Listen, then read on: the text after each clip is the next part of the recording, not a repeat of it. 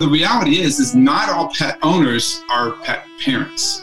And we think you become a pet parent when you take the time out of your life and the dime out of your pocket to learn how to care for your pet in the event of a medical situation. I'm Phil Hatterman, and this is Dog Words, presented by Rosie Fund. Today we welcome Tom Soames, president and founder of Pet Tech, the first international training center dedicated to CPR, first aid, and care for dogs and cats. If you're new to this podcast, in each episode we explore the world of dog care and companionship. We save each other is the motto of Rosie Fund, which simply means the more we do for dogs, the more they do for us, and they already do a lot. If you love dogs, you'll love Dog Words. We welcome your comments, questions, and suggestions. Go to the podcast page at rosiefund.org to share your thoughts. Thank you to everyone who's downloaded, subscribed, rated, and shared Dog Words. Now that you're a follower of the podcast, take the next step and become a participant. Let us know what you want to hear. Go to rosiefund.org and send suggestions for topics and guests. Please follow Rosie Fund on social media, especially the free Rosie Fund YouTube channel that offers great videos of Rosie, Peaches, and shelter dogs, including some exclusive content. The mission of Rosie Fund is to provide humans with the resources and education they need to give senior and harder-to-adopt dogs a better life. We thank you for joining our mission.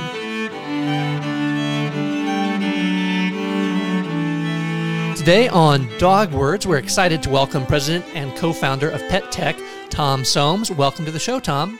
Hey, Phil, thank you for having us. We're very excited to be here.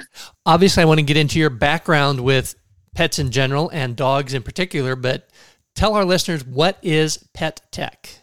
Pet Tech is the premier pet CPR first aid and care training on the planet. And Pet Tech came about, I always love talking about how Pet Tech came about because it's almost like the peanut butter and chocolate story. Mm-hmm. Pet Tech came about from the power of one question.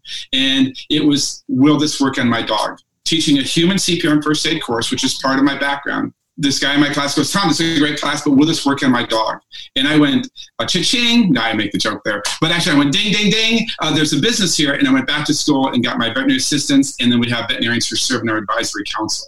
So to date, we've actually trained over 170,000 pet parents or pet care professionals in our program. And pre-COVID, because we were doing this during COVID, pre-COVID, every 42 minutes, somebody was trained in our Pet Tech program, which is something that impresses me. And the peanut butter and chocolate goes to me. I have always had a passion for emergency medicine, and I've had a passion for pets. I originally trained with the Michigan State Police, specifically in underwater recovery, which means you used to go down and cut holes in the ice and recover dead bodies. Mm-hmm. So it's not too late for first aid or second aid or Kool-Aid. It was more like hot chocolate because it's cold.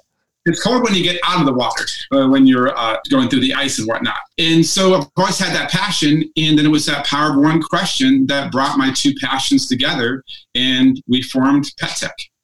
Your passion for pets began when?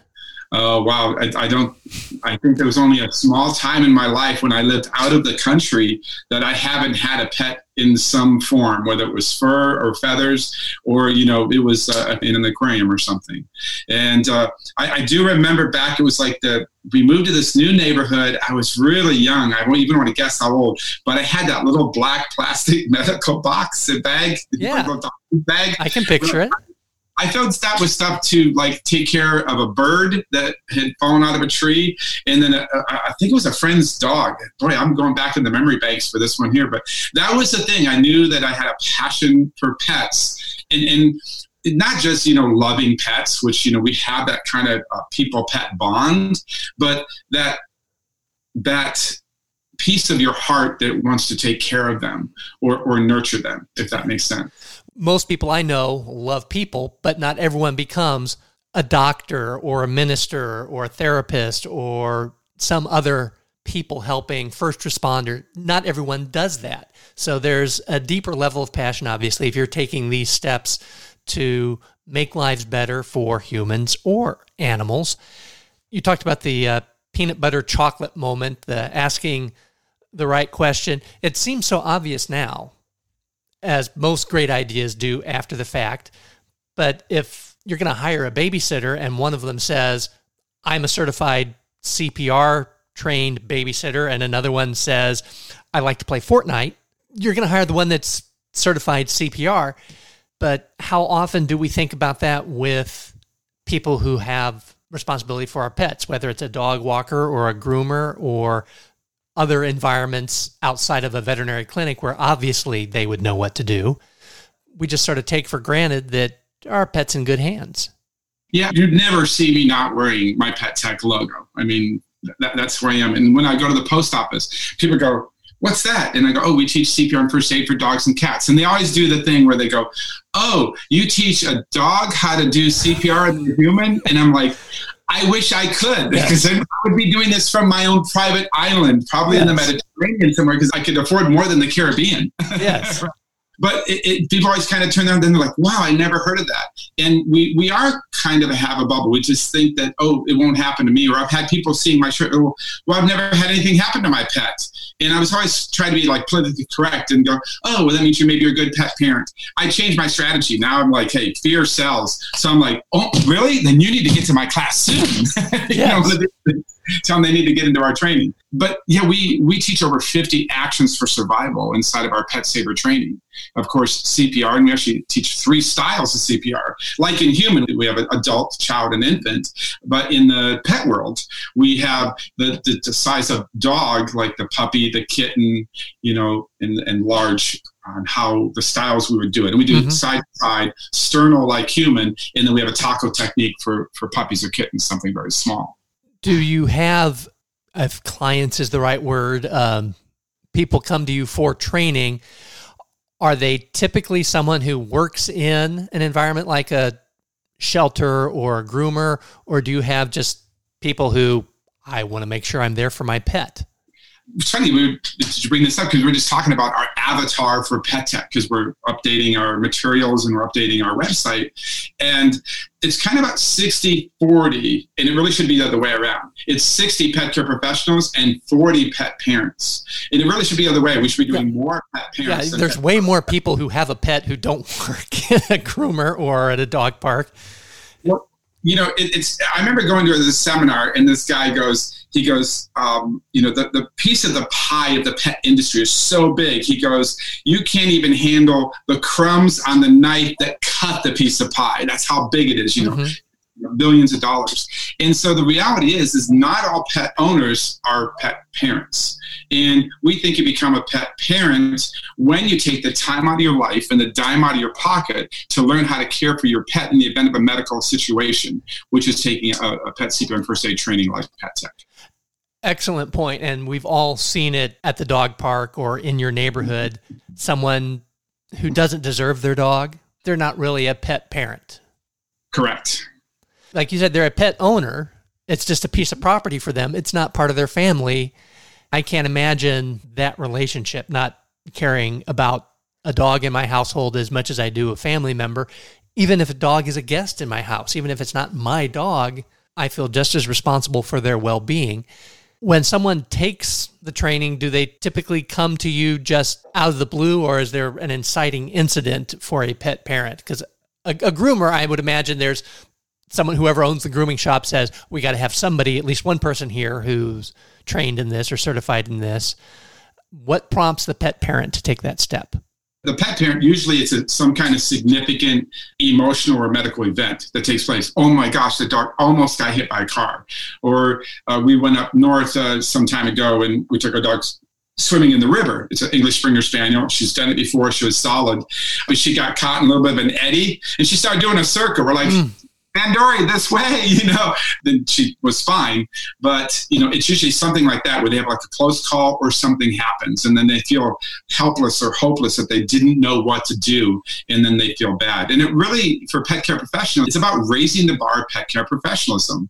Like I said, if you're a babysitter, you should be trained. If you're a pet sitter, then you should be trained as well. Because most accidents don't tend to occur in that 9 to 5 time frame when the veterinary office is open. It's those after hours emergency call visit that costs more time to recover and can be more painful for our pet. And even if the vet clinic is open, it's not across the street from my house. Correct. You got to get the dog in the car and you're wasting time figuring out what to do. Or is this serious enough? Would it be worse to get them in the car? Should I leave them where they're at while you're burning precious time? You're Have you taken our course? I'm certified in CPR, so I'm familiar with it for humans. And time is one of the most critical elements of any sort of emergency situation, whether it's CPR or getting a broadcast on the air. Time is of the essence. Yeah, we teach time is your biggest enemy.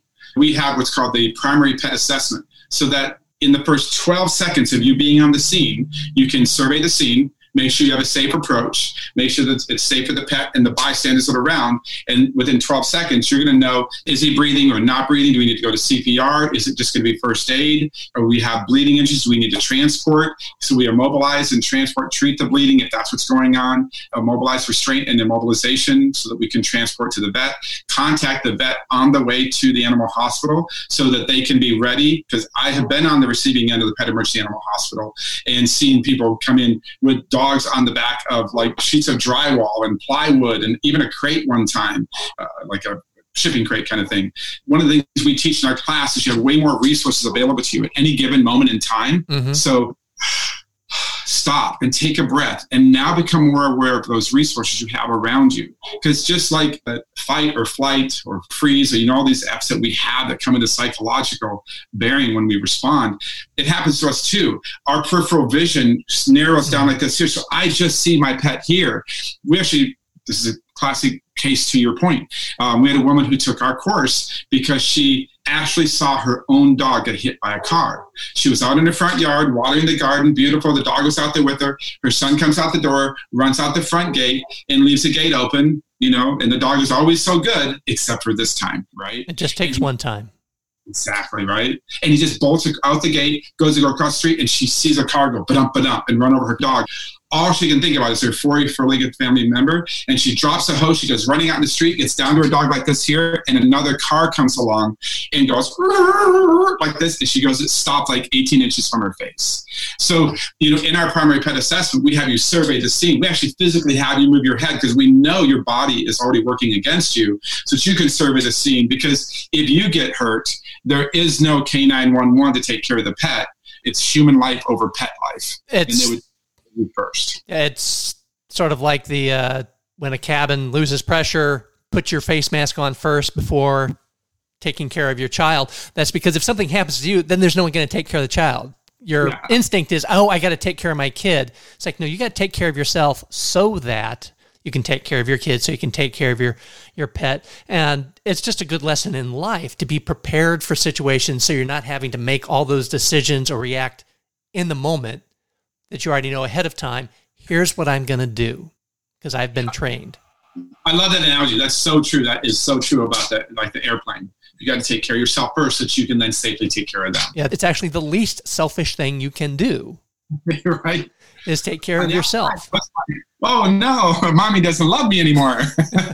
But you're alive, so that's the trade-off. Not going to cash out your college fund. So what is the process of training? Someone says, okay, I've either had this inciting incident or someone's told me this is a good idea. I agree. I want to go through pet tech training. What steps do they take? We believe in our classes through presentation, demonstration, and hands-on skills practice with coaching. Our course is going to give you those head, hands, and heart skills that you need. Like, you never forget how to ride a bike, but you still need to be refreshed a little bit those first 10 feet. Mm-hmm. So with us here, we run you through scenarios, we run you through skills. So you learn by presentation, demonstration, hands-on skills practice. So you do need to come to our class. We have over 500 active instructors, and most of them in the United States. And then we're in about 8 countries with our instructors teaching. We also have instructors in TSA, in Homeland Security, and that's all I'm allowed to say. They're not on our website or nothing. I know it's because, who are they? I can't tell you. But they teach some of their canine officers, because those are expensive dogs to get their first day of work, and knowing CPR and first aid and care is cheap insurance to take care of your pet. So just go to our website, and you can search by zip code or state or put a radius around, and you can find one of our instructors. Granted, right now we don't have as many. Like I said, pre-COVID, every 42 minutes somebody was trained in our program. But right now we don't have as many classes up. But I saw over the weekend several classes got posted. But usually at any given point in time, we have about 70 classes a week going. And of course, with COVID requirements varying across the country, maybe you can just go across a state line or a county line, drive an extra 15, 20 minutes. How many sessions, what is the time commitment to do this? We primarily have two primary classes. One is the Pet Saver training, and that is the big kahuna, if you will. It's our CPR, first aid, and then the two pieces of care that we have are caring for your senior pedisan, which is about developing a lifestyle that's prudent for the pet to live a long time and for that people-pet bond. There's a lot of factors that come into play. And then we have a dental care aspect in the training as well, because dental care, most people don't put their hands with intent and purpose inside the pet's mouth or take a look inside there.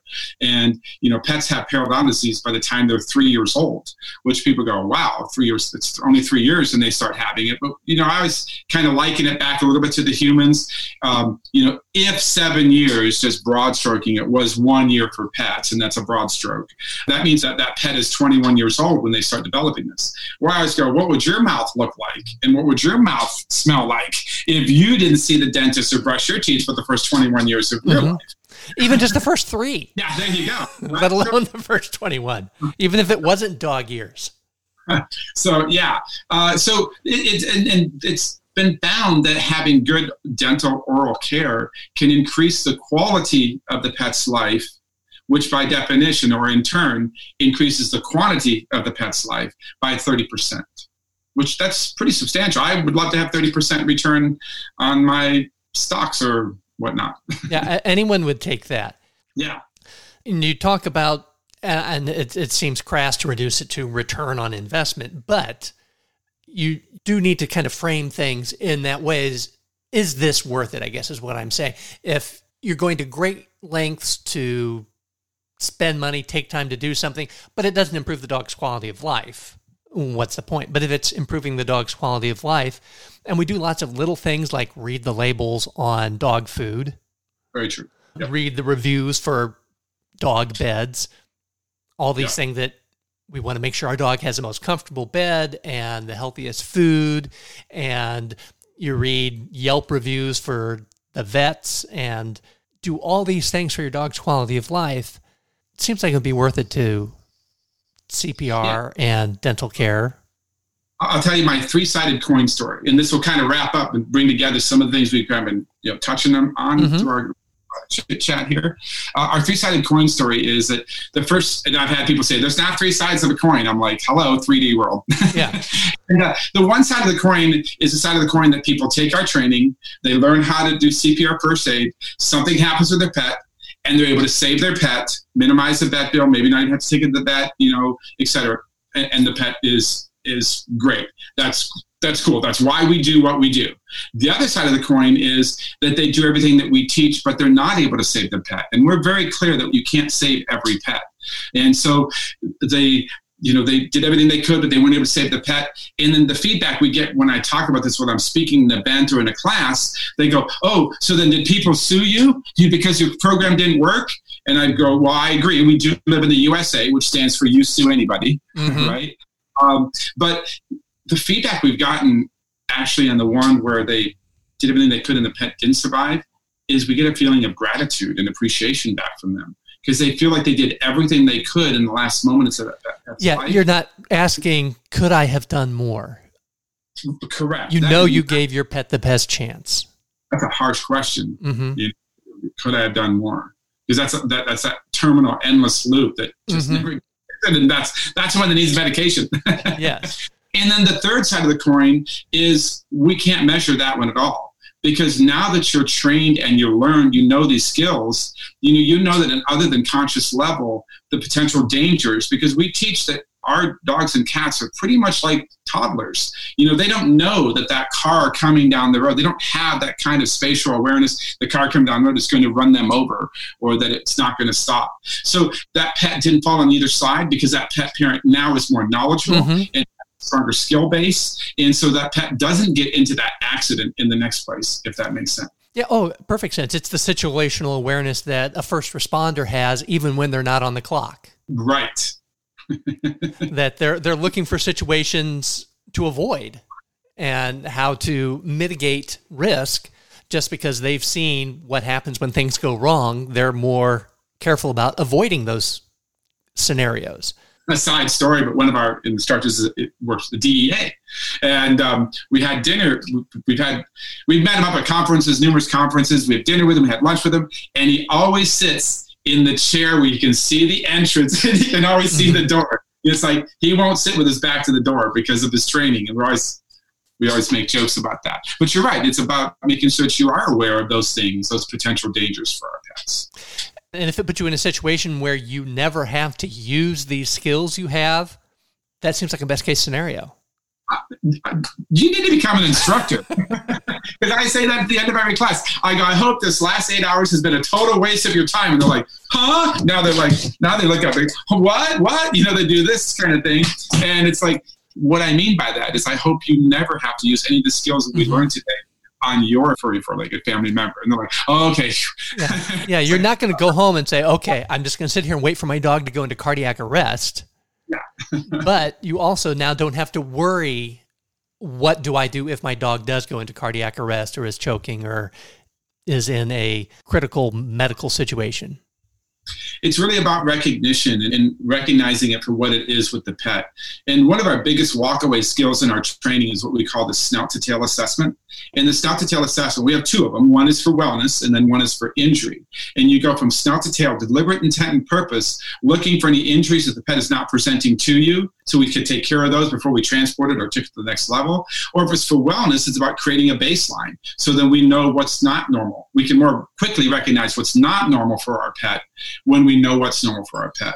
But the thing is, it's still true that most women in the household, they're the ones that recognize something wrong with our pet. To this day, it's still women who have that intuitive almost touch with pets. When our dog got the autoimmune hemolytic anemia, Cindy was just like, there's something not right. Then we checked the gums and they're really white. And we're like, yeah, I didn't have the energy like this. And so we were actually on top of it very, very quickly. Because when we took him in, he was like, well, people don't see this until usually the dog collapses and things like that. So the early intervention is really key to having a more successful long-term outcome. Well, I can't recommend this highly enough. And full disclosure, while I am human CPR certified, I am not dog or any animal CPR certified. And I like to think of myself as someone who is good in a crisis. I'm prepared for situations, but I'm ill prepared for an emergency situation with my dog. So this is something that my wife and I are going to address. And anyone else who wants to look at what Pet Tech has to offer, we'll have a link to your website in our description. And as you indicated, you don't have to be living in Tom's neighborhood. You can be anywhere in the United States and various places around the world and find the closest training opportunity for you to get certified. And we can get an instructor over to you to do a class. We can do a fundraiser. That's one of our most successful programs our instructors do, is a fundraiser, where a portion of the money goes to the charity. And then we call it a win-win-win. The pet win because they now have a pet parent that's trained, and the organization wins, they make some money, and then the instructor is compensated as well for their time and commitment to teaching Pet Tech.